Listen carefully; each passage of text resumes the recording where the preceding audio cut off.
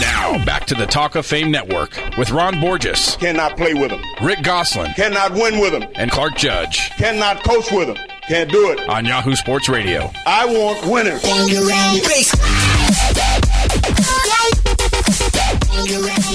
Here's someone who was a winner. For 7 seasons in Baltimore, Jamal Lewis was the pounding force behind one of the league's most powerful running games.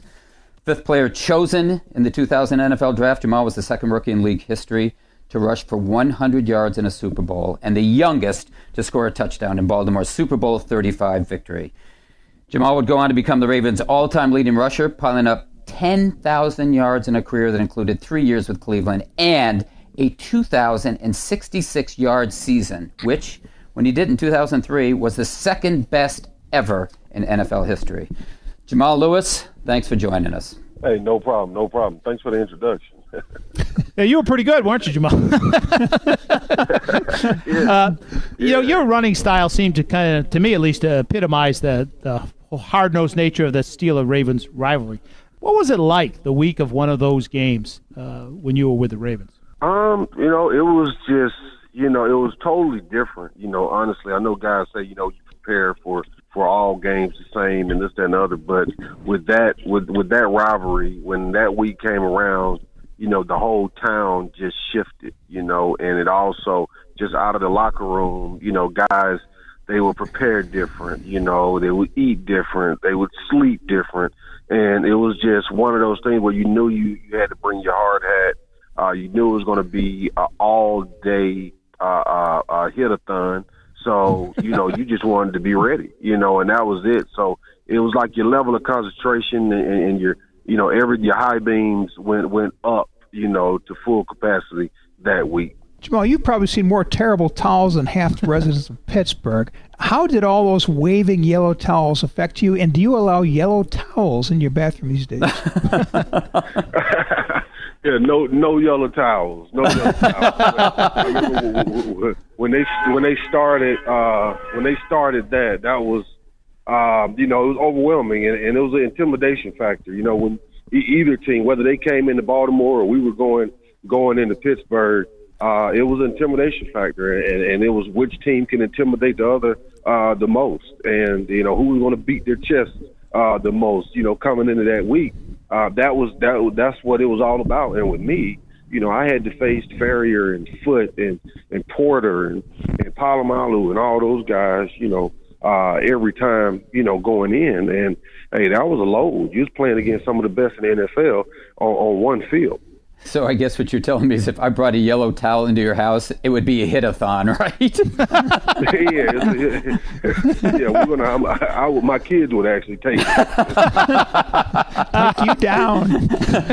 We're with Jamal Lewis on the Talk of Fame Network. And Jamal, I want you to clear something up for me. I understand a woman who was old enough to be your grandmother once gave you the one-fingered salute in Pittsburgh, and it wasn't because she thought you were number one. Is that true, and do you remember it?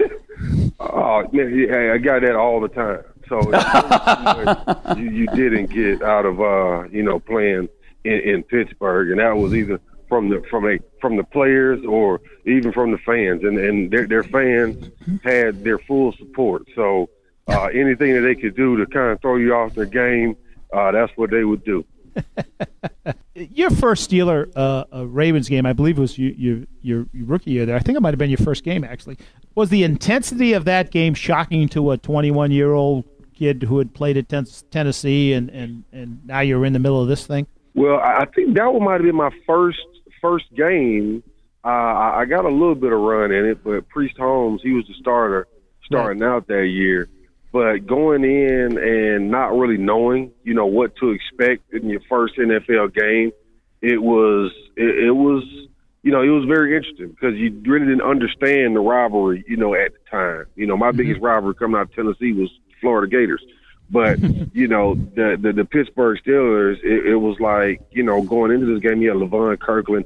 You had a lot of those guys that I watched, when I was younger, coming in. And we got the best of them. But at the same time, it was just, you could tell that, that week, that was what it was all about. And that was, that was football at its best because you was going to get everything that football was about. It was going to be physical. It was going to be big plays. and big players making big plays, and that's what you had to expect. So, honestly, I had a front row seat that game. I probably had about 8 carries, but at the same time, I got a chance to watch a good one. Jamal, former Pittsburgh receiver Hines Ward once said, quote, "The coaches hate each other. The players hate each other. They don't like us. We don't like them. There's no need to hide it. They know it, and we know it." Is hate too strong a word to say existed between those two teams when you face each other? No, it's not. That's not too strong of a word. It's actually best use in that scenario. But you just, it was one of those things where when Coach came in to speak on Monday morning or whether it was Wednesday morning when you're about to start the practice week, when Coach came in, it wasn't, all right, fellas, this is what we got to do and this is what we're going to do. It was more direct of, you already know what this is about. I don't have to talk about it. I don't have to even bring it up. You know what we got to do. You know how you got to prepare. It was just like, it was understood, how you were going to go in and approach that week, and the coach didn't have to really say it. And, you already knew it was firm attention to detail. Every play, everything, and it was even the players. The players even was stepping up to the plate and make sure that all the corrections are made and that we're ready to go, because you knew you had to be a band of brothers going into that game. Okay, Jamal, we're talking with Jamal Lewis on the Talk of Fame Network. I'm going to test your patience here and rekindle some of those memories of hated Pittsburgh. When you hear this song called Renegade, this song, that's right. Do you think Heinz Field in the cold? Exactly. You love that song, don't you, Jamal? You love that song. I hate it. It's very annoying. It's very annoying. But it's not as you play. I haven't heard that in a while. But you bringing it up, it's like, wow, you just feel like, oh, here we go. Especially when you're at their house, and then you go in the red zone and the red ketchup is coming down the big jumbotron in the red zone and everything. And the towers are going and they're amped up and they're ready to go. I thought you'd like that song. Now, you had one of the greatest seasons, obviously, of anyone. Probably not on your iPod, I imagine. You had one of the greatest seasons of any running back, obviously, in NFL history in 2003. 2,066 yards, and I'm just wondering two things: how did you survive that kind of pounding, and what did you feel like on a Monday morning after one of those games? I mean, you had 296 yards, I think it was, in one game. Well, luckily that was the second game of the year.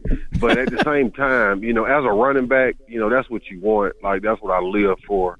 And just to be just roll the whole game and everything working in your favor. The offensive line is clicking, the chemistry is rolling. Everything you worked on that week before it's going, it's actually happening. And every play that coach called, it's happening. And that's the feeling you have. And when you go over 296 yards, you don't really get hit. You don't really get touched too much, basically. So, honestly, you're not that sore. It's not as bad as an 80-yard game that you had to really struggle and fight through, which that was more like a Pittsburgh game. You get 80, 86, 88 yards in a Pittsburgh game. That was a good game running the ball, honestly, in my book. But, after running for 296 yards, it was just a great feeling. It was a great feeling. Now, I would say going on through the season, around mid to late season now, that's when you start feeling those yards start to wear on you and just all the hits that you've accumulated along the way. I think I might have had 380 carries that year. So it was you really felt it. I felt it in the offseason, I must say. Jamal, you rushed for 1,000 yards 7 times in the first 9 years of your career. Missed one of those seasons due to an injury. When you see the way many teams have downplayed the running game today, do you think it's a mistake? Are running backs becoming extinct in today's pass-happy offenses, and should they become extinct? Well, I think that it is. I think I wouldn't say it's becoming extinct. I think the day of the premier running back, that is kind of being downplayed, but I think it has a lot to do with injury, because it is a brutal position. So I think what they've noticed over the years is, one back compared to having two or three, you get more durability. But as a running back, it's terrible, because you never get that same rhythm that quarterback is getting against that defense.